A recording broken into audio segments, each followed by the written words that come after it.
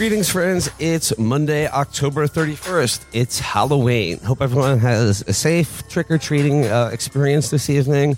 Watch out for when you're giving fentanyl to children, make sure that you disguise it as candy. So we're here in South Beach, Miami. We closed out our fall tour last night in Fort Lauderdale. It went great. I want to thank everyone who came out and see us, and I'd like to thank Stavi Baby and Donzi, the great band Donzi, who opened for us last night. Please check out their music. Well, we are, we've been road warriors on tour. So, as promised in an earlier episode, we are calling upon you, the listeners, to fill out about an hour here today. So, we have opened it up to your questions and queries to three of the greatest minds of our generation. And to begin, we got a lot of calls, a lot of good questions. So thanks everyone who submitted. But I'd like to discuss some overall trends in the questions we got, because we got a lot of questions along the same lines, and I think maybe we could most efficiently answer a lot of questions by outlining some of the major trends in the calls we received. I would like to just say thank you to everyone who submitted. You did a great job of following instructions. I was genuinely impressed about how non-irritating most of the questions were. Good job listening to directions. I'm proud of you all. Yeah. You guys came through for us. So, okay, first overall trend of the questions that were submitted. Big shout out to the nation of Scotland and all of our Scottish listeners. I don't know if we've selected any of your calls, but we always enjoy hearing from you, even if we can't understand what the fuck you're saying. I mean, the Scottish accent is one of the coolest accents in the world, but you mad cunts up there, you have a great way of talking. We may not understand you, but at least you're also hideous, and you were essentially the overseers to the plantation that was the British Empire. No, seriously, shout out Scotland. And hey, if any of our Scottish listeners, if any of you are friends with Limmy, hit him up, because I would love to get Limmy on the show. Doon back down, double doon. And then adjacent to Scotland is, of course, all of our wonderful Canadian fans. Who sound stupid as shit and embarrassing. Your accent is ridiculous. Stop it. Scottish accent cool, Canadian accent not so much. That's what the Atlantic Ocean will do for you. But shout out to our Canadian fans. Look, nothing is on the books yet, but speaking for myself personally, my touring goal in 2023 is to finally do a Chapo Canada tour that goes from Montreal to Vancouver. Montreal, Toronto, Calgary, Alberta, somewhere in Alberta. We got to support the Wexit movement. But I would love to. None of it? We'll do show none of it. Nova Scotia, maybe? No, definitely Montreal, Toronto, one city in the middle of Canada, and Vancouver. That's my dream for sometime in 2023. Not making any promises, but I would love to tour Canada sometime in the near future. Next up, this was unexpected, but we got a lot of questions about Cormac McCarthy and the novel Blood Meridian. Probably one of my favorite novels ever written. We may have to do a Chapo book club on that. So for everyone who asked a question about Cormac McCarthy or Blood Meridian, I say to you this. The truth about the world is that anything is possible. Had you not seen it all from birth and thereby bled it of its strangeness, it would appear to you for what it is. A hat trick in a medicine show. A fevered dream, a trance populate with chimeras having neither analog nor precedent. An itinerant carnival, a migratory tent show whose ultimate destination after many a pitch in many a mudded field is unspeakable and calamitous beyond reckoning. Next up in the overall trends of the questions, thank you to the black listeners of Chapo who have kindly called in to support us, but have also plaintively asked us to have more guests on. This is something to work on. I can only say yes. I am terminally white, and as is my social circle for the most part.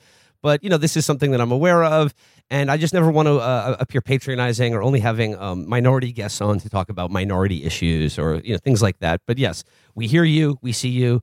You are seen. We will do better. I want to add a retort to that. I don't like having any guests on. It's annoying to email people. You have to email upwards of 4 people. It takes too long to schedule things. There should just be no guests, and that includes people of all races. Another thing we noticed is big shout out to all of our trans listeners as well. We have a lot of trans listeners, and I just gotta say, just sending love to you. I've many of you have contacted me to talk about what the show means to you, And I just want to say I think that's cool, and we will always love our trans listeners. We got a lot of questions about China, where it's going, where our relationship is going, and will there be a conflict? Can there be a transfer of hegemony? And will we start World War III over graphics cards? To this, I simply must plead a very limited base of knowledge. I don't know almost anything about China. I think it's very hard to get reliable news about China in the Western press or the Chinese media, for that matter. So I really would be out of my depth talking about China. But look, China, it's going to be the 21st century. I don't know. We all better get used to it. For followers of Matt's vlogs, Matt, in the next few months, you want to take on a China book, right? Yeah, I want to read a book about China, and then I'll know everything. One book, and that'll take care of the whole thing. And then I'll tell you exactly what's going to happen. No, I have no idea. The thing about China is, wouldn't want to live there. I'd probably get arrested for most of the things I do. There, whether you're pro-China or anti-China, we definitely don't agree on lifestyle choices. Whether it's gaming or probably the specific type of vape I have. But, multipolar world is coming, whether you like it or not. Will China's zero COVID policy pay off?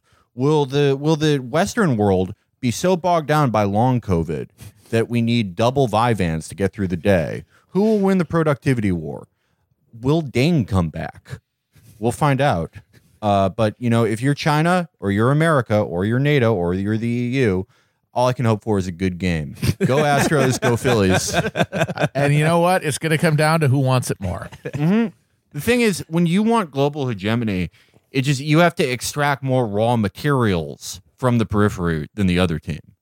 That's just what it comes down to. And finally, we got a few questions about the promise and failure of the internet. Is there anything left of the promised potential for mass solidarity and creativity through democratized communication, or is hyper-individualized discourse held the only possibility left of online? I would say it's way more the latter than the former, and this is something I've been thinking about recently. I think just the internet and technology, the promise of technology obviously hasn't materialized. There are things I like about the internet, but it is not led to more democracy or certain freedom of expression or anything like that. But not only that, I think the internet is getting worse. And I think things like Meta and all of these new debacles of just losing, 10 Apollo missions worth of money trying to create Wii bowling is just a cover for the fact that the internet has plateaued and it's not going to get any better. And things like AI and robots and VR and shit are mostly chimeras that are marketing terms that are going to be used to inflate another bubble that's just like Internet 2. I think the internet is getting shittier, not better. First of all, I don't think that you can, since about 2012, I don't think you can quite delineate the internet from the rest of culture. It's no longer a sequestered space. It just is everything now. It is all culture. All culture is affected by it. It affects all culture. I do think that we sometimes get a blinkered view of things because we are on sort of the third most used social media platform, which is also the most ephemeral, most reactive, and least creative. The internet that mass media consumers and politics sickos are on definitely sucks, and it is getting worse. That said, I do not know that the internet I was on in, say, 2005 was necessarily perfect. Yes, I was there, but nostalgia is completely unreliable. There were things that sucked. There were things that were unfunny. People still beat things into the ground. But I do actually think that there is a huge amount of creativity and interesting things going on the internet. I never thought it could be a device for solidarity. Technology is never going to be the deus ex machina that causes mass politics necessarily. But just as far as people doing interesting things, I think YouTube in the past 3 or 4 years, people are doing much more ambitious and creative and impressive things than I ever saw 15 years ago. It's not covered nearly as much as Twitter, despite having an exponentially larger user base. But I've seen amazing documentarians. I've seen the Gen Z equivalent of MST3K. I've seen all sorts of things. And I think I wish people wrote about it more because I do think it's a genuinely very encouraging cultural sign. It is cool in some place like YouTube. And yeah, I agree, Undercover, that you can have a whole ecosystem of people who are making their livelihoods doing media on something as niche as like winter camping and survivalism in like Canada. That could be somebody's job and is providing millions of views and entertainment for something, and it is genuinely nice and neat. And there's a lot of bullshit on YouTube, but there's a lot of great stuff that would not be made or be able to be seen without the internet. So, I mean, there's some stuff there. A lot of stuff that I like on the internet. You know, there's a lot of my friends are there. Porno, we love that, don't we, folks? But internet pornography has gotten much better. It just seems it's this one step forward, two step back thing, or like every new advance in like convenience, ease, or accessibility creates another problem. You know, like because like all the movies and TV shows are on the internet, but then you have to like subscribe to all the different like streaming services, and guess what? Not all of the movies are on the internet. I think the promise of the internet would be fulfilled if there are two websites. One is called Movies, the other is called TV. Both of those websites contain every movie ever made and every TV show ever made. And then and also, crucially, no autoplay trailers. Yeah, no, I agree with that.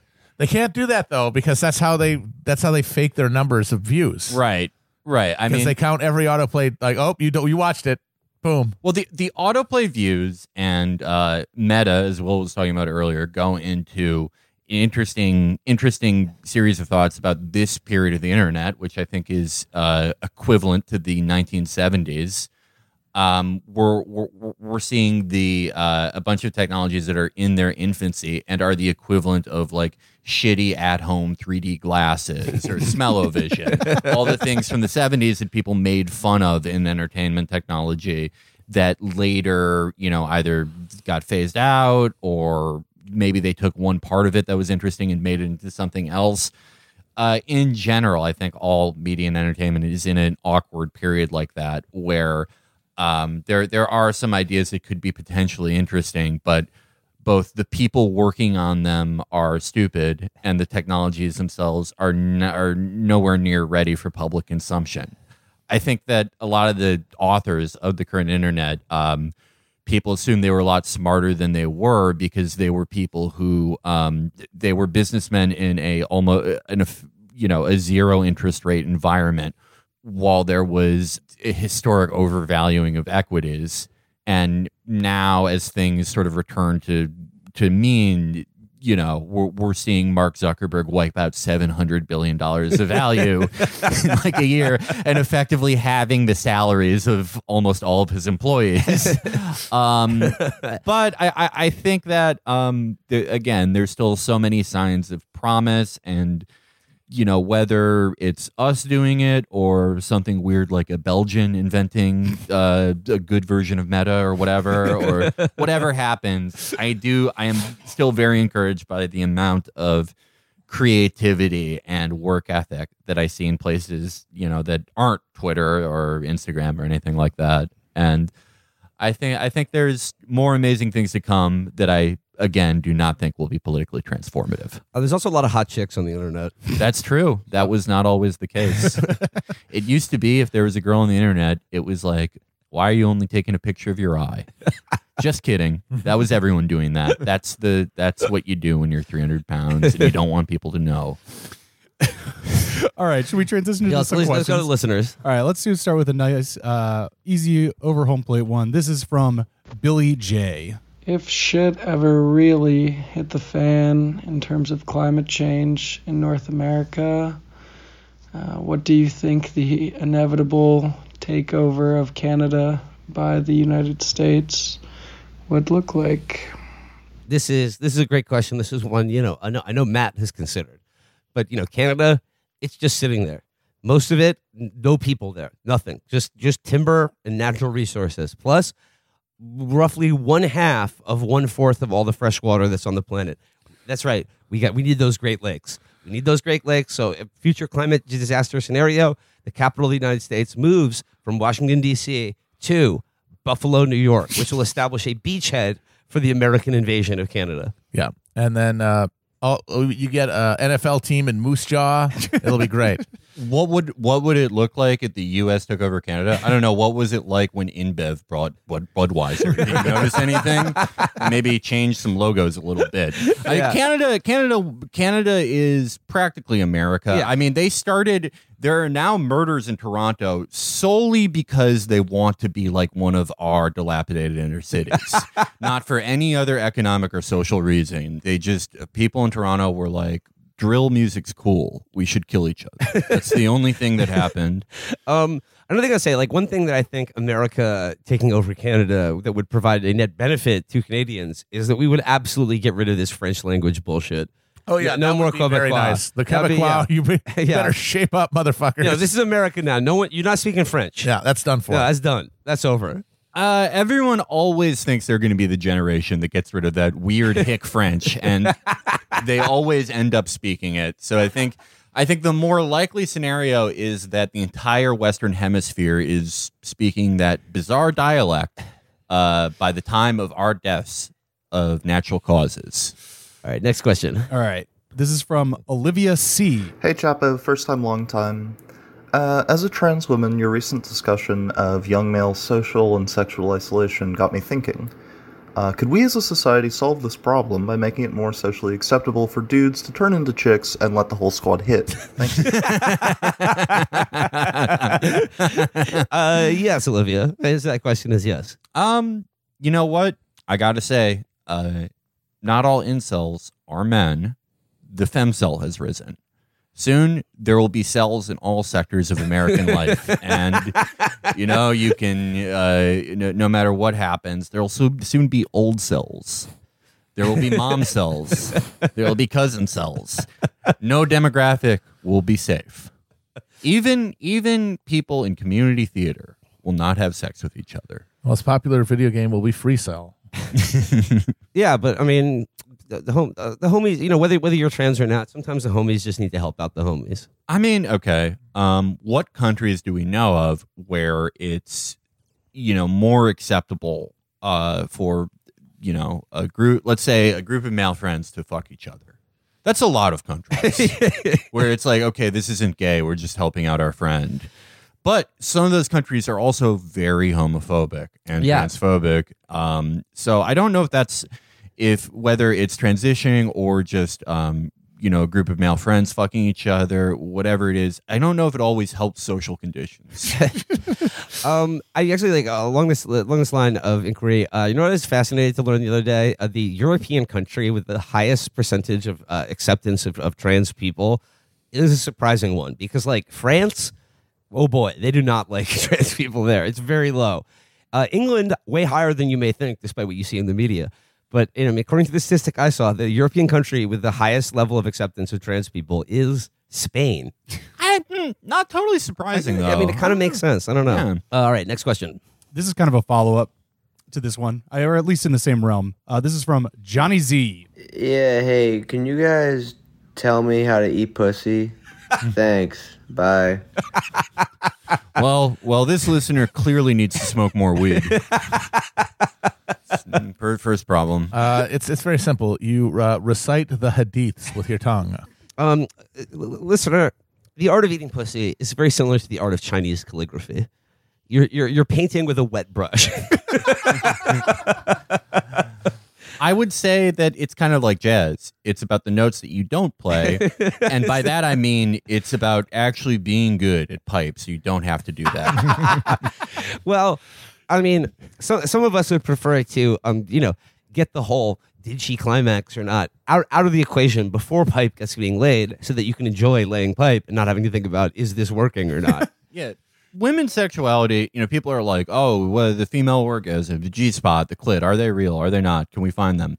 We don't even know where to begin with it. It might as well be the ocean where we've only explored 5% of it. What is a woman's favorite thing to masturbate to? Oh, my kind of ugly community college history professor who told me that I was 5 minutes late to 4 classes in a row. That's the thing I've masturbated to for 17 years straight.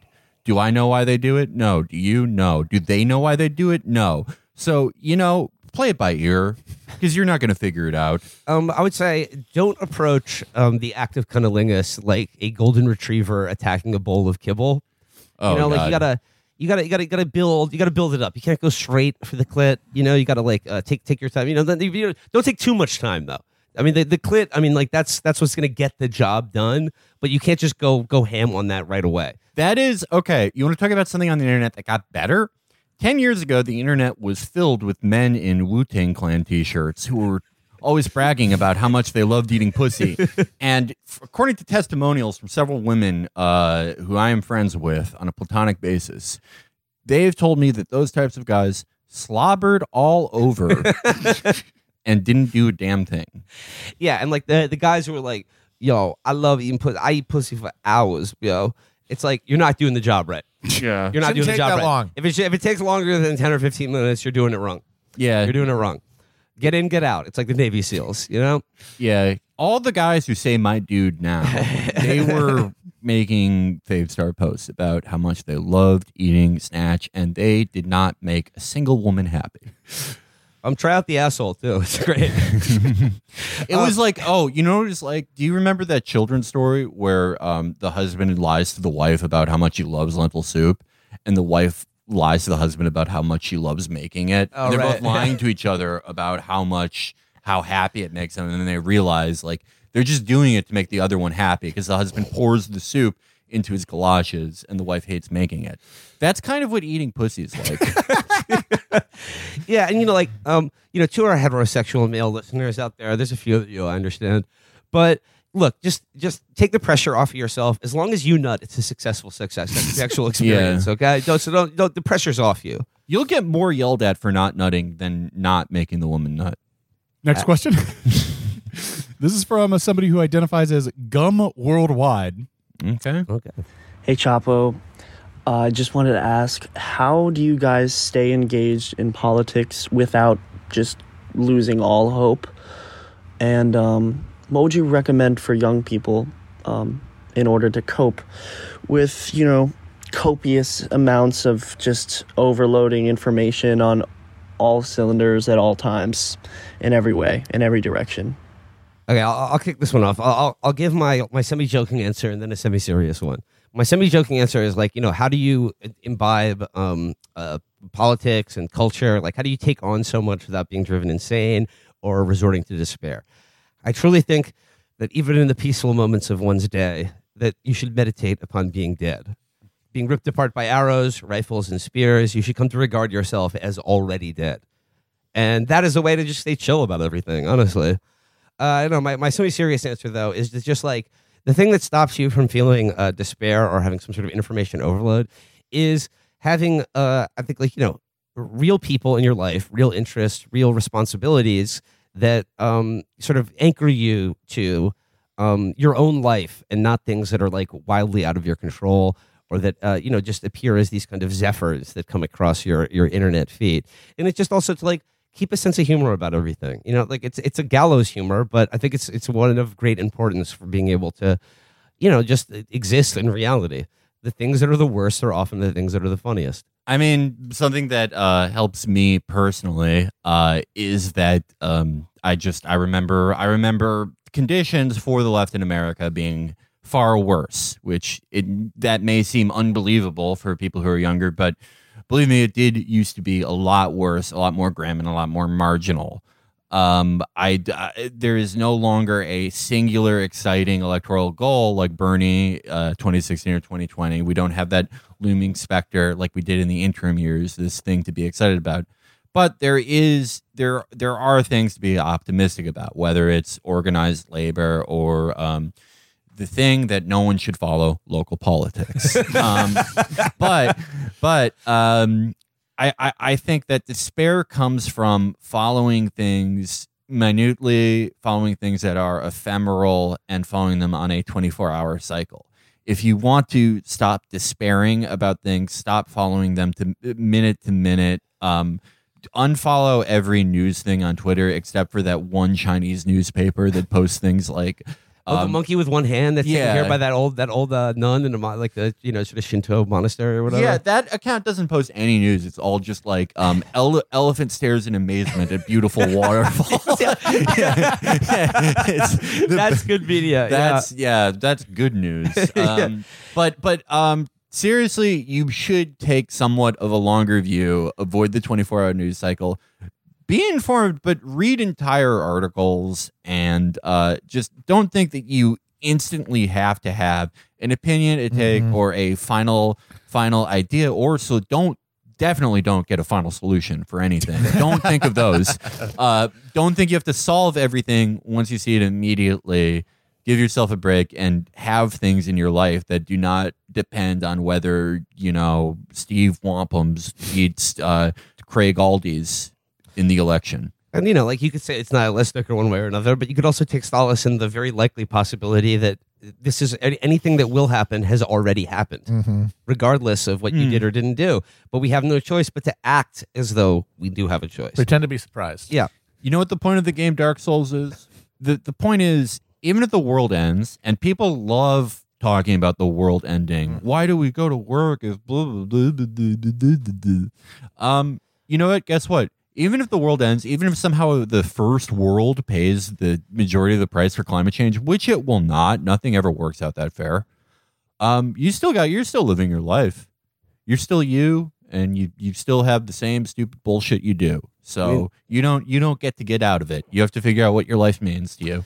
I mean, the gift of self-awareness and consciousness in this universe is both heaven and hell encapsulated together. It's like the experiences that you have will determine the eternity that you spend. By that, I mean, back to the Alan Moore episode, not in any like afterlife kind of sense of it, but just to understand that every human being that's ever existed on this planet has existed in a state of cascading disaster and apocalypse. And it's true in our world today, everything is so interconnected that the stakes are much higher. But I just don't be paralyzed by this fear that you may live through the apocalypse or you may die in the apocalypse, because, that's kind of a little bit narcissistic. Everyone likes to think that they're going to be alive when the world fucking ends. Yeah, you don't want to miss anything. Everyone has always thought that. Yeah, it's FOMO. Everyone has always thought that, whether they're religious or not, because it's narcissism. Yes. And the thing is, when you die, it will be the end of the world. So you're going to get it no matter what. Yeah. All right. This one is from Eric A., Mayor of New York. Hey, what's up, y'all? I'm a weed breeder out in Portland, and looking at maybe getting some Chris, Matt, Felix, Amber strains going, crossbreeding some stuff that I have in house. Just wondering what y'all would like to have your namesake under. Effects, terpenes, etc. Anyway, looking forward to it. Later. If you name any strain of that demon drug, that thing that is 400 times more potent than fentanyl after me, I will initiate a federal RICO lawsuit against you. Just kidding. Name the thing closest to mids after me. Okay. This is a great question, Eric Adams. For the Medicare mindset strain of weed. Okay, I want you to crossbreed. This is very important. It's got to be indica, and I want you to crossbreed the strongest strains of indica that you have that are usually named after desserts. Girl Scout cookies, ice cream cake, things like that. Just make a dessert buffet, an ice cream sundae of indica strains that will be the strongest and most potent indica strain of all time, and that is the Medicare mindset weed strain. I give on the other side of it. I would like a sativa so powerful that you gain the power of flight. Oh, and also I'd like you to soak all of the flour in PCP. Oh, okay. I've actually changed my mind. Instead of mids, I think you actually do get arrested if you grow that. You can only grow scary illegal weed. I'd like a scared straight strain. I'd like a strain that makes everyone paranoid. Everyone think all of their friends hate them, and everyone think that they have cancer the second they get high. Okay, for people who face that problem with smoking weed, they're like, "Oh, I smoked weed one time before I freaked out, or it makes me paranoid or anxious." Smoke more weed. You're never going to get better at smoking weed if you don't get back on that horse. So you can start out a little bit. Start out with just maybe one pull, or just a little vape or something like that. But you're never gonna get less scared of smoking weed unless you smoke weed every day. The only way out is through a giant weed cloud that you inhale until you pass out. The worst thing that could happen, okay, is that it awakens the latent schizophrenia that is in your family genetic history, and you kill your roommates and you go to hell and you're high the entire time. Along those lines, is there anything lower than mids? Are there lows? Schwag. Make mine lows. Ditchweed. Yeah. Okay. I'm a weed pussy at this point. I need the whatever gets me the same effect as 2.5 milligram weed mint. Those are rookie numbers, Chris. I know. Gotta bump those up. I would give anything to like be a weed guy. Oh, and shout outs to the Chapo fan from Boston who came to New York and brought me a pack of Big Poppy Sweet Slugger pre-rolled blunts. Big Poppy is no stranger to the power of cannabis. It's helped him greatly throughout his career, and him and Team Big Poppy has selected the finest flower cannabis experience for you to enjoy. And I gotta say, even as a New Yorker, I gotta give it up to Big Poppy and his wonderful blunts. Shout out to that interstate drug trafficker, the uncaptured felon, who is responsible for dozens of deaths from marijuana psychosis. All right, next question. This is from Mika W. Hey guys, I've been shunned by several different resistance blue check lib friends that I have for listening to you guys because they say that you guys are the podcast that says the R slur all the time. And I don't understand why that is something that I've heard on several different occasions from several different resistance individuals. And I was just wondering if you guys had any commentary on that. And because why is that happening? I just don't understand. Well, we used to say it, Yeah. and then we stopped, and it sounds like there was no point in stopping. Seriously. What is the incentive structure supposed to be here? I think the last time we even said it was the Reign Over Me episode like 5 years ago now. Obama was president. The bungler was in charge, for Christ's sake. If they're still out there calling for it, we might as well get our money's worth, honestly. Yeah, we should Better to be hanged for a sheep than a lamb. So that's kind of my attitude about that. Yeah. But to the caller's question, look, truth is the only defense against libel. So, I mean, if your resistance blue check lib friends associate us as the show that says the R word, yeah, they're talking about Chapo Mark 1. We have stopped doing that because, I guess I just thought it wasn't a hill that I particularly felt, any great need to die on. But like, if this is the way it's going to go, we're bringing it back. Yeah. I still say it in the group DM. I still say it in my personal life, but it used to be a much more anti-TOS thing. People seem to have calmed down about that. You really could get banned a lot for it back in those times. I will both defend the word on just linguistic standpoints. I mean, moron, idiot, those were medical conditions. I went to our slur school briefly as a child. I've never used that as a defense. I don't like pulling out, my identity things and being like, oh, this is why I can say this. But it's true. I wasn't bite the teacher, that word.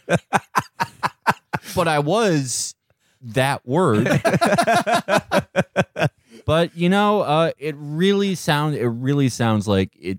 Maybe we should break the glass. break in case of emergency. But I guess my snappy comeback to stupid questions on this is, what makes you more morally abominable? It's using a churlish and adolescent, insult. Referring to people of different dumbasses, yeah. Or as your blue check lib friends, failing to support universal health care. Done. Yeah. Next question? Yeah. All right, here we go. President-elect Wade is filling out his cabinet, and you're up for a position. What job do you want, and how will you use it to deliver the funniest possible outcome? All right, President Wade, he's going to staff his cabinet with us. Well, thank you for acknowledging that I am the only one here who could get the organizational capacity together to actually do something like that. Donald Trump was president. I don't know if that job is really what he thinks it is. I think the job he's thinking of is maybe like chief of staff. The president could be literally anyone at this point. But let's say we're talking about like an old-fashioned type of president who actually can read. All right. I think my position's obvious. I'm Secretary of State. I was going to say Secretary of Defense, No, I think I'm a diplomat first and foremost. But you know how to fight, though. I haven't trained in so long, and I don't know. I'm probably could get beat up by a lot of our listeners now, and I really don't like to think that it's true. I think that I have a diplomatic personality, despite what people may think. I'm I'm friends with all types of people, be they creeds, genders, races, or even amount of eyes that they have. Too many or too few. I think that the funny outcome I could deliver is a multipolar world of cooperation, bringing back the thing where the space station is Russian, Indian, American, Chinese, doing those experiments where we're like, what happens to old people when you put them in zero gravity? And generally making teachers on space shuttles. Yeah. Putting teachers on space shuttles so we don't waste astronauts. I really think I could deliver the funniest outcome, which is a world without conflict. Well, I mean, you would lower the tension with Russia. Like, we'd start buying their natural gas and oil, and they would give us their sables. Imagine that. Sables in America. Let's see. What would my cabinet position be? I mean, like, look, Secretary of State, Secretary of Defense. I mean, are there any other marquee positions? Press secretary. So you press secretary. Here's how I would put you. So you can yell at journalists all day. That would drive me crazy, though. I mean, I would be press secretary, and like my first act as press secretary would be to abolish the White House press corps, because there's no news being made. It is pretty ridiculous. That or if you want to come to a press conference and be like, blah, blah, blah, like, it's on New York Times right here, blah, blah, blah. Peter Doocy, Fox News. It's like you will have an electrified dog collar around you that I can use to administer a severe shock to you for any reason at any time. I could see you running the White House press corps kind of like Kevin Spacey does in LA Confidential. You get $40 to give leaks to whoever. Yeah, he's like, who's my Danny DeVito? They'd be like, Martha Raddatz is tripping the light fantastic with goofballs. Let's arrest her and get it on the cover of Newsweek.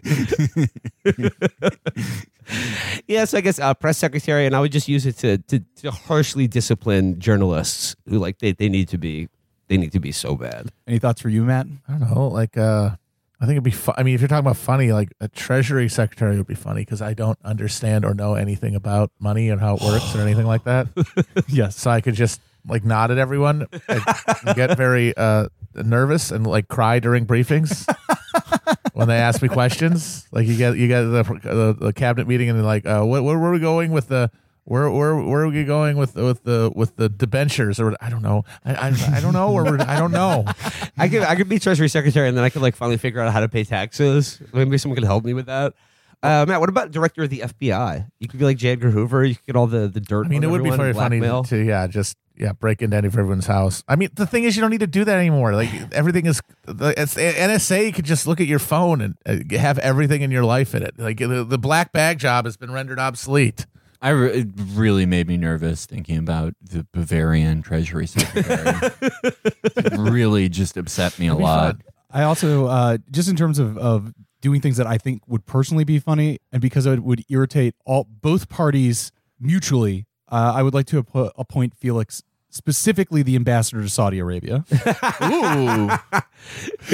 Saudi Arabia and Israel at the same time, because they signed the Abraham Accords. Yes. I think I would surprise everyone with my friend making ability.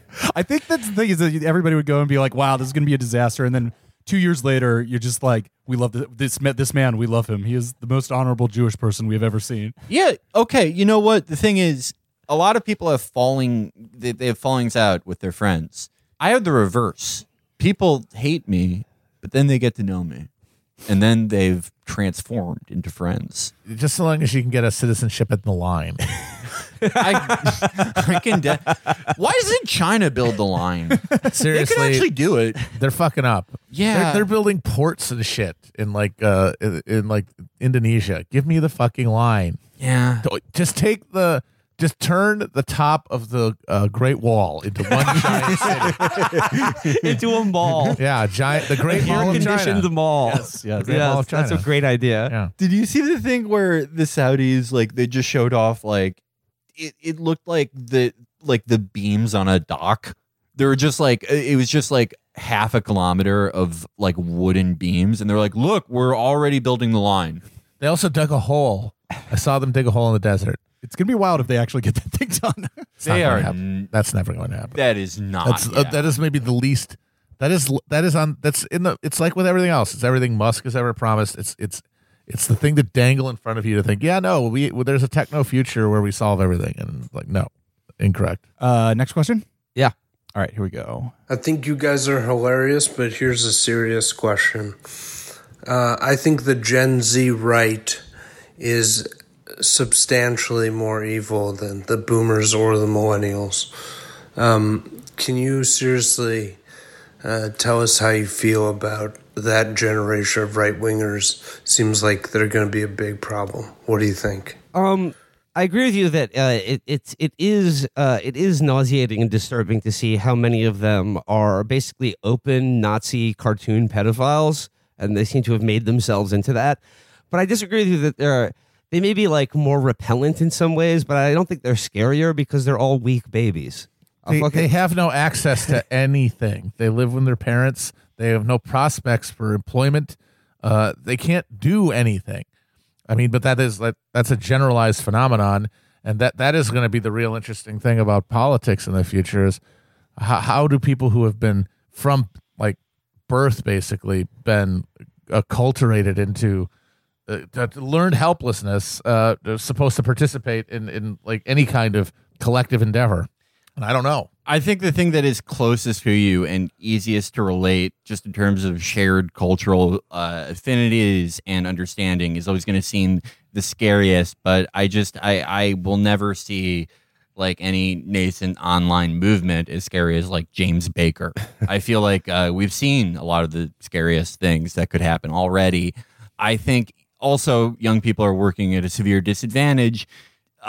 If they have never known really a life without phones, then it is impossible to create any type of mass movement or any type of solidarity.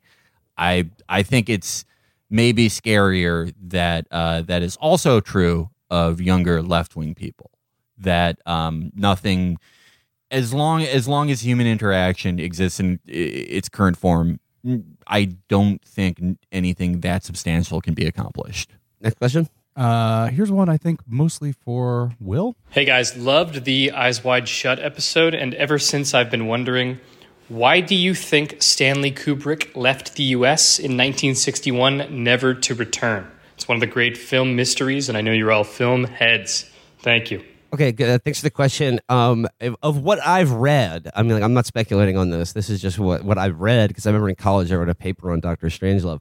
What I read is that the copious research he did into the logic of mutually assured destruction and like sort of a nuclear brinksmanship during the Cold War in preparation for making this movie freaked him out so much that he never went to America again. He also hated flying. But yes, Dr. Strange, like, you know, he left America and never returned in 1961. I can only tell you what I've read, and it's that his research in the course of Dr. Strangelove freaked him the fuck out. What, he thought England was going to be okay if there's a nuclear war? It doesn't quite make sense. They'd be the first to go. They would be the first to go. All right, next one. I think this one's more for Matt. Hi, this is Ben in Portugal. Not long ago, I heard Matt refer to the British victory at Trafalgar as one of history's greatest L's. I'm interested to know, what other historical events that are publicly seen as W's are secretly L's, in your opinions? Thanks, guys. Literally everything that your people celebrate. Every single milestone in English history where they've won something was civilizational and species L, because you're the reptilian demon archons of Earth. That's the answer. Winning World War I, an L for humanity. That's true. And who did that? Fucking limeys. Yeah. Good job. Yeah. The Kaiser was a gentleman. we were so close to just having all the fucking Croatian, Slovakia, Czechia. They were all one place. We didn't have to learn the difference. And suddenly there are 70 places like that, and they all hate each other. Felix, you've been expressing your fondness for the Austro-Hungarian Empire recently. It was great. They had one of the only hot women in that period of time. Her nickname was Cece. She was known as Empress Elizabeth, and she had a body that was insane. Empress Elizabeth made Franz Joseph a member of the Dead Wife Club, but he didn't kill her. She was killed by the most evil force in history, an anarchist. He saw this smoking hot woman and was like, I have to kill her. Her body's too good. Her dumbass fucking assistant took the file that he stabbed her with out of her corset. If she kept it in, she'd be alive. Oh, the corset would have held everything together. Yeah, the corset was holding everything together. She could have lived. She could have passed down her secrets of her fucking ridiculous body. And there could have been hot women for everyone. Everyone could have learned her secrets. But no, that guy fucked it up for everyone. And then we had World War I because of the hot chick deficit in Europe. That was it. No one had anything to look forward to. No one had anything to be happy about. They had one hot woman for the entire continent, and this fucking idiot killed her. That's the biggest L in history, is the assassination of Cece, the most beautiful woman of all time. The biggest loss for humanity. All right, next question. This is from Dara B. Hey guys. So my question is, do you think Elden Ring was a step back for the FromSoft formula? The open world reduces the opportunities for From's trademark encounter design, as well as necessitating reuse of dungeons and boss content, which dilutes its impact. This is a question for Matt. Matt, take it away. Yeah. Yes, absolutely. 100%. Could I get subtitles for that? I heard dungeons, and it sounds like something I could answer, but they reuse dungeons. He says that the use of like boss fights and dungeons in Elden Ring is repetitive, and like the open world format takes away from the essential encounter design of FromSoft's games like Bloodborne or Dark Souls. No, I completely agree with that. I think it is better to have a smaller world that is interconnected by shortcuts and things like that. That's a more interesting design to me. I think Elden Ring was incredibly ambitious and an amazing game, best game that came out last year, the best game in a while. But I certainly prefer the design of previous Souls games. I would have preferred to see them try something like Sekiro again. I hope they do something like that in their future. And yes, I did find the repetition of bosses kind of tiring at some point. Great. I agree. All right, here we go. This is from Sam. Hello, Chapo Trap House. My name is Sam, and I was just curious. Do you guys believe in aliens? Do you believe they've ever been to Earth? Do you have an explanation for the Fermi paradox that you like? I'm a big fan. Thanks for taking questions. I this is an interesting question to me, because to me, does intelligent life exist elsewhere in the universe, or are aliens real? Have they interacted with humanity? Have they visited Earth? Have they transcended the great distances of the abyss of space to interact with our civilization in some way that we're not aware of, or 2001 style jump started our evolution into conscious, self-aware beings? To me, the question, do aliens exist, is basically the same question as does God exist?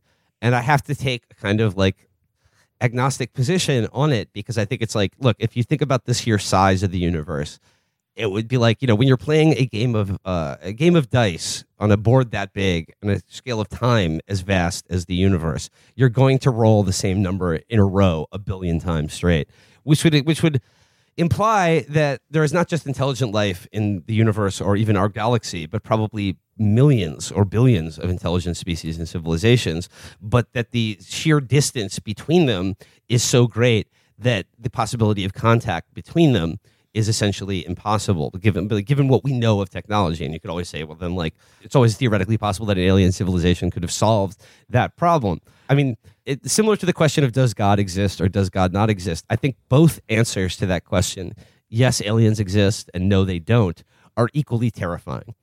Because if it doesn't exist, then life only exists on this planet and only for a little while.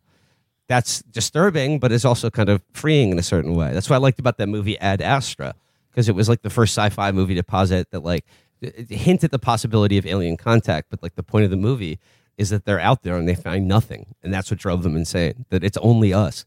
The prospect of intelligent life existing elsewhere in the universe, if it does exist, that's also frightening. Cue up the 3-body problem, the dark forest conception of the universe, that any interaction between competing civilizations will, if you look at our own civilization, be necessarily hostile. and lead to some sort of genocide or massive resource extraction and enslavement. So, I mean, like that's scary. I'd like to believe that aliens have contacted this planet in some way. But you know, like it's just to me, it's an interesting, like, metaphorical or artistic query, but like it's not one that troubles me a great. It troubles me and not troubles me in equal amounts, and like, you know, equally balanced, that whether they exist or not. I think aliens exist. I don't think that they are from other planets, though.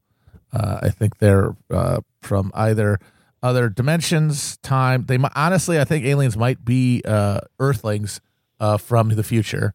I think that one's on the table. Yeah. But I think there are technical there are like actual physical restraints on the ability to travel the distances of space. So I don't think that we're getting anybody from another planet, but I think that there is.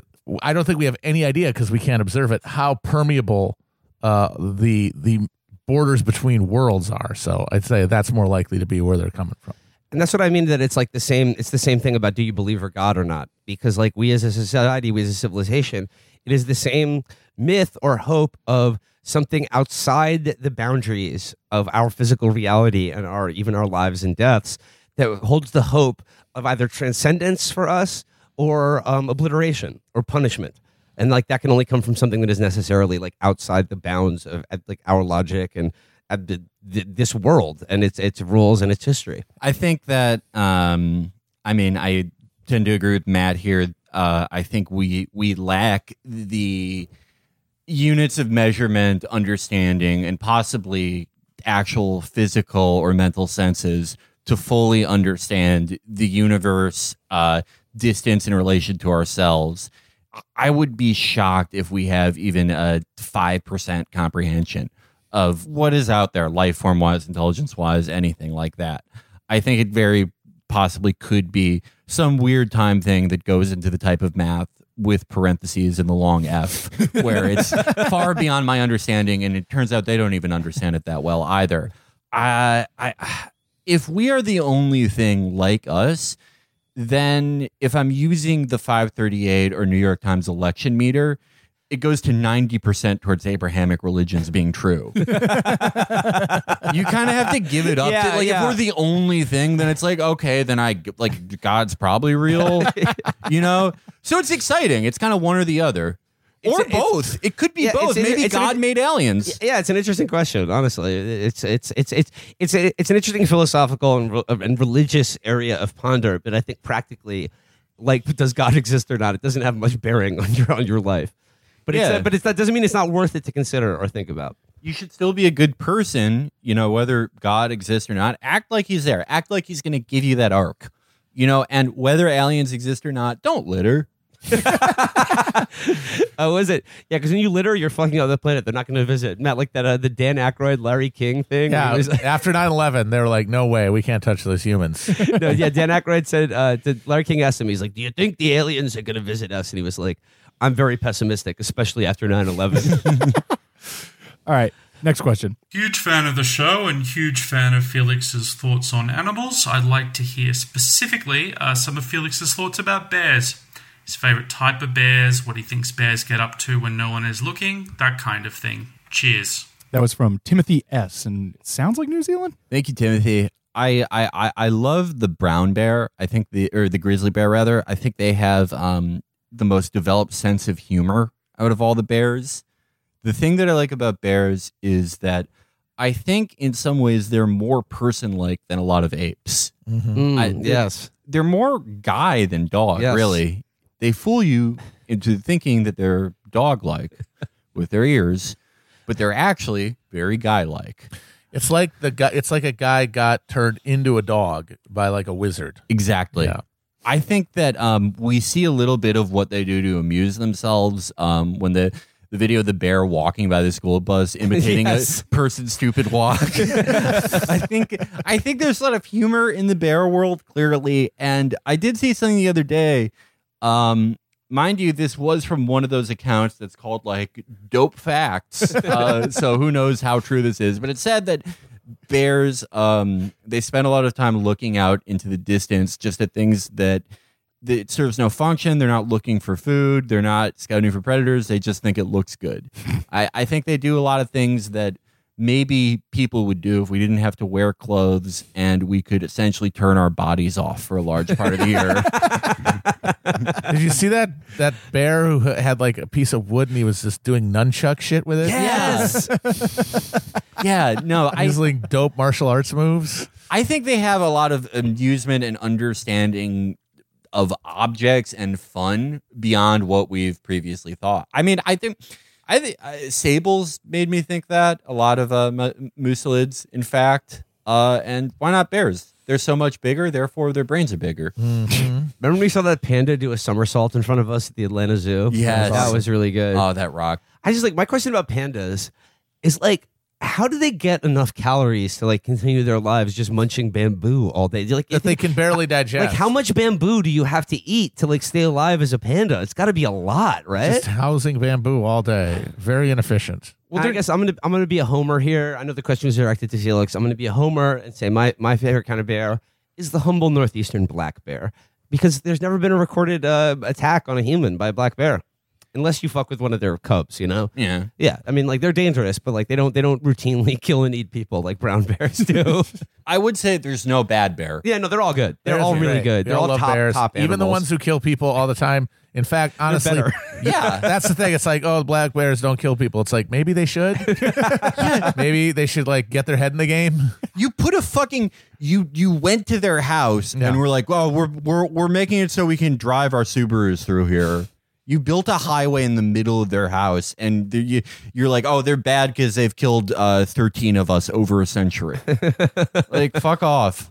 Most of the guys that bears kill anyway, it seems to be just insane guys who they existed pre-treatment for the insane syndromes, and we're like, oh, God told me to go to a bear's house and molest them because they like me. God told me I speak bears' languages, and the bears always tolerate those guys for 2 years, and then they're like, fuck off, go away. Oh, by the way, if any listeners of our show are Russian, could you let us know about warging powers? Yeah, because I am fascinated by the number of Russians I see on the internet who have a full-grown grizzly bear living in their house. Talk about bears as guys. They're on the couch together. The fucking carpet stacked up to the wall behind them. They love that shit too. They're driving a car with a bear in the passenger seat. And I'm sorry, it is only Russians that have this ability. Yeah. Is it the cold? What is it that you can commune? Well, with these remember magisterial creatures. You got to remember the first men. They made a deal with the children of the forest. Yeah, it is. They seem to they don't get Treadwelled as much, the Russians. No, not at all. And if they do, it's because they had an argument in the bear language. It's a legitimate grievance. Yeah, the same reasons that Russian humans kill each other. All right, I got just a few more of these for this session. This is from an account called Schizophrenic Reads. Thank you. I'm really curious as to why there is so little political violence in the United States. And I guess, do you think it'll remain this way? And if it won't, what do you think will lead off that type of event? I know Abe was just killed in Japan, but these type of incidents seem few and far between, at least compared to where we were in the 1960s. Well, we just got a Hammer Time in San Francisco, so maybe things are changing. We'll see. I think this is a very interesting question because America as a country is comparable to other developed G8 nations is insanely violent. Yes, we are insanely violent as a country, but the targets of that violence are never we shoot up kindergartners, not health insurance boardrooms. You know what I mean? And I don't know, what would account for it? I think it's there's a lot of angry, unstable people in this country with access to guns more than pretty much anywhere else in the world. But at the same time, I just think it's the targets of rage are always intimate. So yes, exactly. It is never wedded to any kind of ideological goal or project. Sure, mass shootings by racist people who blow up a synagogue or shoot Muslims or whatever. That's what we do get. That's, I think, probably the most common form of political violence in this country. But you're right. In the 70s, there were bombs going off in this country every fucking day. the thing is they didn't kill that many people, but it was still going on. And I guess like maybe it's too easy an answer, but I think it's like I think most people's lives in America are too comfortable and nice, and people still have too much to lose. And the people who don't, their trauma and their rage, their frustration are a personalized narrative that requires a personal, intimate, violent solution. The abstractions of politics just don't cut it. Now, the hammer guy in San Francisco who has got mad that he can't jack off to Black Adams or whatever the fuck points to the fact that this is changing a little bit, and people are maybe starting to weld these like political figures to their specific array of grievances. But that's only going to result in them getting more security, and so I don't think it's going to result in more violence, because these are like the least with it together people, and they're going to be therefore not much. They're going to be made short work of by like the Blackwater psychos who are going to just be a permanent human moat between us and anybody with political power. I think maybe one reason why we don't have an Abe type thing is it's not for a lack of murderers, it's for a deluge of murderers. Mm-hmm. The average murderer in America is less determined, dumber, and just shittier at it than, say, a murderer in Japan. That's someone who really wanted to do it. Well, there's not that many murders in Japan. Exactly. Yeah, so you really have to you really got to want to do it. And I think that obviously it's conditions, it's ease of life, and I think that will obviously change if things get significantly worse. But I do think a lot of it is delusion, self-delusion. Mm-hmm. I think that Americans are more likely, even when they feel like there's no way out of their lives and they just want to drag people down to hell with them, why do they end up killing people who are pretty much in the exact same spot as they are? It's the same reason that someone who could easily improve their life a lot by doing 3 or 4 things will not do it past a certain age. If I could have done this the entire time, then that means I wasted my life. So I'm just not going to do it. I think it's the same pattern of thinking. And I mean, I can intuit from the caller's question is that like it's not so much a question of like, because I mean there is political violence in this country as I laid out, like like someone who walks into a supermarket in a black neighborhood and kills like 13 senior citizens, like that's a political act, and it's motivated by political ideology. I think the question is, why isn't there more left-wing terrorism in this country or violence?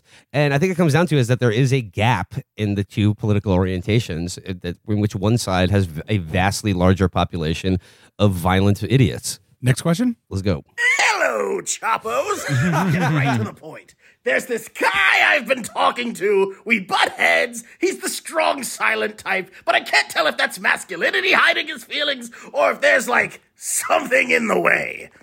And if I may bend the rules a little bit, I know how much you love that. But is Amber in this episode, or are you all just talking over her again? I'll take my answer off the air. Okay. I gotta say.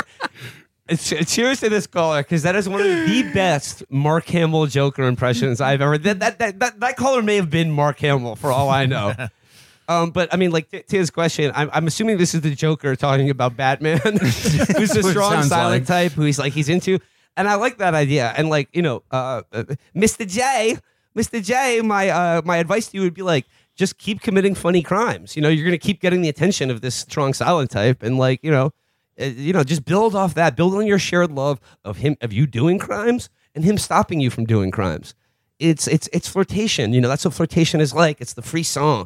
It's the spark that keeps things interesting. I had a girl I was pursuing once, and she blocked me on Twitter, Instagram, Gmail, Hotmail, Proton Mail, regular mail, WeChat, Weibo, and Bebo. But she would correspond with me and argue with me vociferously through messages sent by pigeon. And I brought this up to somebody once, a wiser, more experienced friend. And I said, I think it's over between us. And he said, she wouldn't be arguing with you if she thought it was over. Women never do that. I think it's the same with men. With guys, where one guy's a clown who knows he's gay. The other guy doesn't know he's gay. He wouldn't be trying to capture you when he finds the Riddler, he's like, I'm not doing your riddle. Fuck off. He's done with him. But when you do a scary crime, he's like, oh, I gotta go get scared. No, he still likes you. Be worried when Batman doesn't show up. Yeah. Next time you kidnap Commissioner Gordon. Yeah.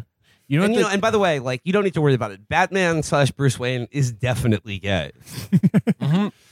Yeah. All right, let's do like 2 more. Okay, this is from Riley B. Hey, Chapo Bros. What do you guys think is the funniest thing that has ever happened? Okay, this is an easy one for me. The funniest thing that has ever happened in human history, that will certainly not be topped in my lifetime, is Donald Trump becoming president of the United States. The fact that Donald Trump was and will forever be the 45th president of the United States of America is the funniest thing that's ever happened, in my opinion. And there's just so many nesting subsidiary funny things inside that. I mean, that are inextricably linked to it. It's very hard to pick something else. I think it has to be that, just because there's so many funny things would not have happened without that. If we're going just one single thing that happened in and of itself, maybe Hillary fainting on 9/11. That's up there. That's pretty good. When Trump got COVID, that's a great singular thing. Something that always made me laugh a lot to the point of tears when I first heard about it. I'm fucking up the exact phrase, but it's the admiral who cried during World War II because he thought high command was being mean to him. Admiral Halsey. Halsey, yeah. And it was what was the exact quote? Yeah, so they sent him this coded transmission, and in order to defeat code breaking from the Japanese, the code messages were bracketed with lorem ipsum, just gibberish, just words to mask it so that they couldn't like pull a pattern out of the language. And so the message ended with like they were saying like it was an order for him to do something, and then it ended with like the world stands waiting. And it was read off by the clerk, who usually doesn't read the things off the end because it felt like it flowed into the sentence.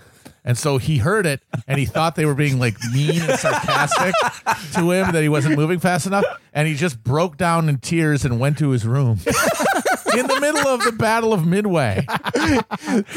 Those are always anything about like old military commanders who were like Queenie and crying all the time always kills me. MacArthur puking after getting yelled at by FDR. Yes. Yeah, those really get me. That photo of Eisenhower sitting on a bench, cross-legged, looking fruity as hell. Yes, Donald Trump electing. It's just the perfect punchline. That's the thing. It's the setup, the historical equivalent of, what do you call that? The aristocrats. Yeah, no, exactly. Donald Trump is president. That's the aristocrats for the entire American project. Yeah. It is all led to that moment, and we'll never, ever get over it. Yep, can't happen. It's just, oh, man. All right, one last one. People always like to ask a little inside baseball question. This one is from Cy P. Hi, this is Cy from Virginia. I love the Chapo Trap House, and I want to ask all of the inside baseball questions. What's the prep like for this show? Sometimes it seems like you just got on stage and make up a show from nothing, but you're doing a show, so clearly prep has occurred. What's that like? Do you guys have any rules with each other about what you always or never do? Thank you. I will go back to being autistic now.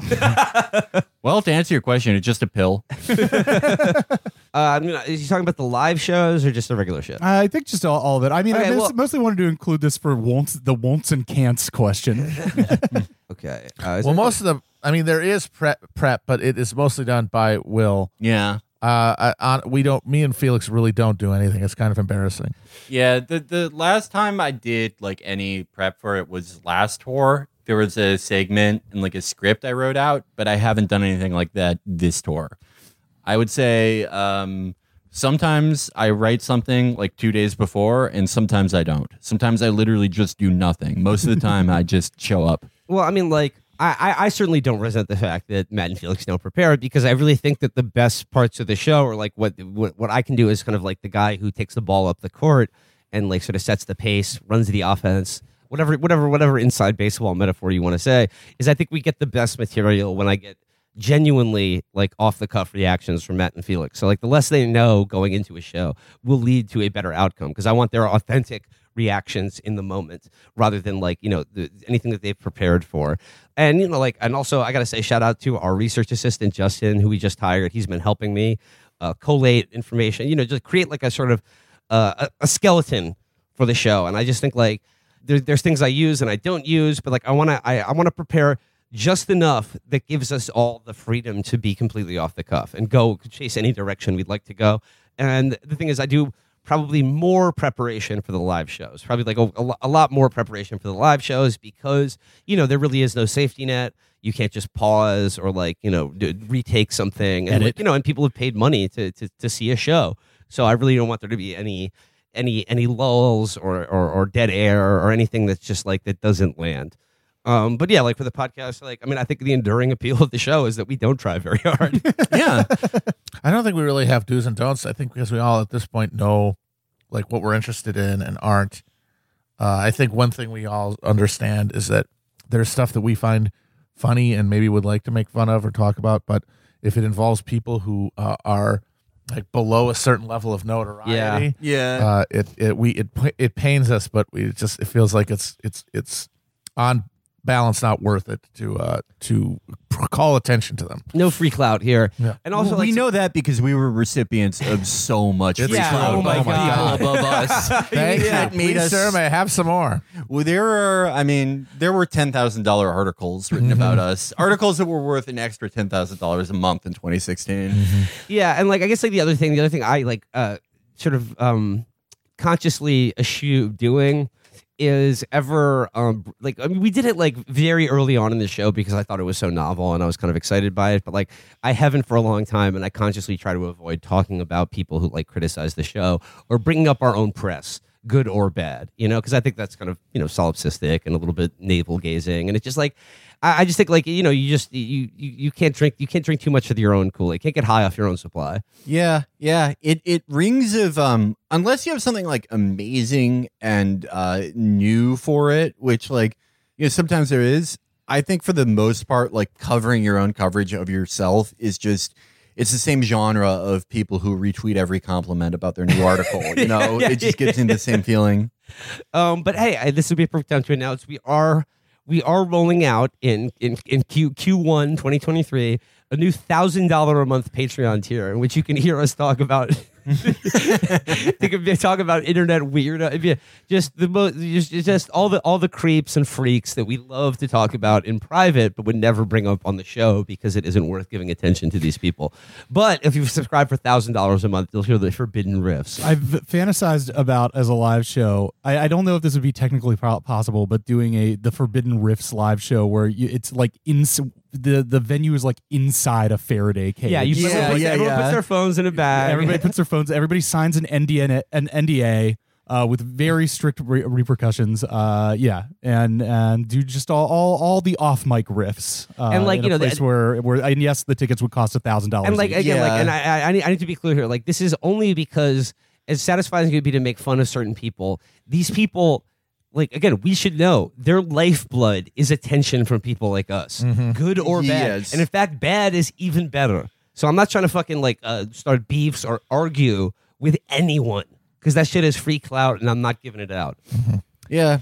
I think that for if we ever had to raise $100,000 in a day, like the Forbidden Riffs episode, like the live show is a great idea. All right, what do you guys think? Should we wrap it there or do one more kind of? Let's do one more question. Yeah, okay, this one's a little it's nice. It's a nice one. Hey boys, Ed here, huge fan of the show.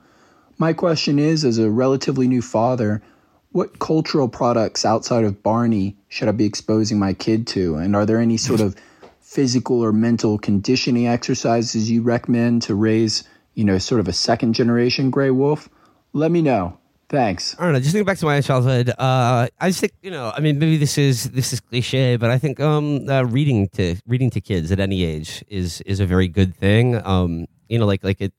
As they get older, just just being around books, hearing words spoken in the form of a story that's not just being told to do something or from your parents is I think it builds not just a familiarity with books and literacy, but also I think it expands your imagination, which I think is the most important thing about growing up or like becoming a real human being. Some of my fondest childhood memories are the same things, and it wasn't even anything super. The classics, Treasure Island, the Hardy Boys, Dr. Doolittle. I mean, Dr. Doolittle. Yeah, I was a big fan of the Redwall books. When I was the a Redwall kid. books are great. Yes, just like what the Redwall books have that Matt was talking about positively about the A Song of Ice and Fire books.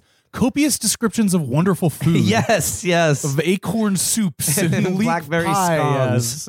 Yes. I would just make sure that the kids got very early exposure to hard R 80s and 90s action films like I did, because they helped me become the man, the absolutely successful man I am today. So that is not negotiable. That has to happen. I think as far as children's books, one of the GOATs, Richard Scarry. Yes. Richard Scarry, not only great lessons, who can forget when Huckle buys party food? Teaches you that there's regular food and there's party food. I loved that one. Me and my mom, when I was a toddler, we thought that was the funniest shit ever. When I would she'd be buying regular groceries and I would put Orangina in the cart, that wonderful French soda. And we'd be like, haha, party food. That was it, little joke. This was the first little joke between me and my mom. And then another great thing about Richard Scarry, everyone has a job. Everyone has the dignity of work. Mm-hmm. The worm drives the car. One cat drives the bus. Great illustrations. Can't go wrong with that. And you know what? I'm going to echo what Matt said. I saw both Terminator films at a very young age. My parents wouldn't let me see Terminator 2. I was allowed to do anything. Because my parents are pretty strict with media consumption. I had no video games in my house. They wouldn't let me watch rated R movies. I could only watch a half an hour of TV a day. That's why you're into scary movies now. Yeah. Because you feel like you need to make up for lost time by watching a movie about a ghoul. Meanwhile, I don't have that need. Now, back to my original point, though. I really think that like raising kids, it's you raise a kid today. I don't think you can. I think you should be wary about unrestricted computer time, but I think you should you can't fight too hard against the fact that media, the internet, video games, all that shit, your kid's going to be exposed to it, and it's going to it's going to order the processes of their mind in one way or another. And I think the way to counteract that is by exposure to books, about reading to your kid. And I truly believe that the goal of education, either as schools, as institutions, or you as a parent in the raising of a child, I think you have succeeded. If at some point before they turn 18, your kid takes it upon themselves to find a real book for adults, and read it cover to cover on their own because they want to, not because it was assigned to them. A lot of the books that you have to read in school are all terrible. They all stink. But it's important. You got to build up those muscles, and I think if you can get your kids to the point where they are seeking out authors and books on their own that they want to read for no reason other than pleasure, that you have succeeded in educating your kid, and that really whatever they get on the SATs or fucking grades in school really don't matter half as much as that. Great. Should we leave it there? Yeah. Thanks for the questions, everyone. Yeah.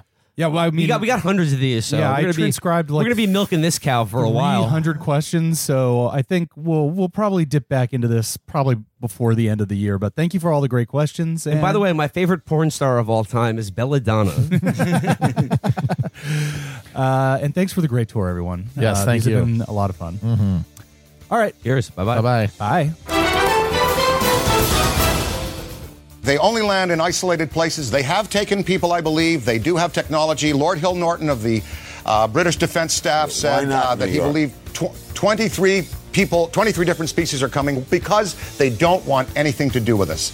I don't think we will ever have a formal relationship, a formal contact with any alien species out there, especially after 9/11, when we broke our toys in the sandbox. If they were observing that, goodbye, human race. And honestly, I don't think they're a mass threat, but I do believe they're breaking the law. I'm serious. Title 18, 1202, read the Travis Walton story. So how do you arrest them? That's the thing. The FBI should be on that right away. I don't think they're a mass threat. If you want to save lives in this country, teach people to drive better, remove the cocaine appetite in the United States, and stop people from texting while driving. That's the way to save lives. No, we're going to try I look at this through the entertainment filter, Larry. That's why I gather that.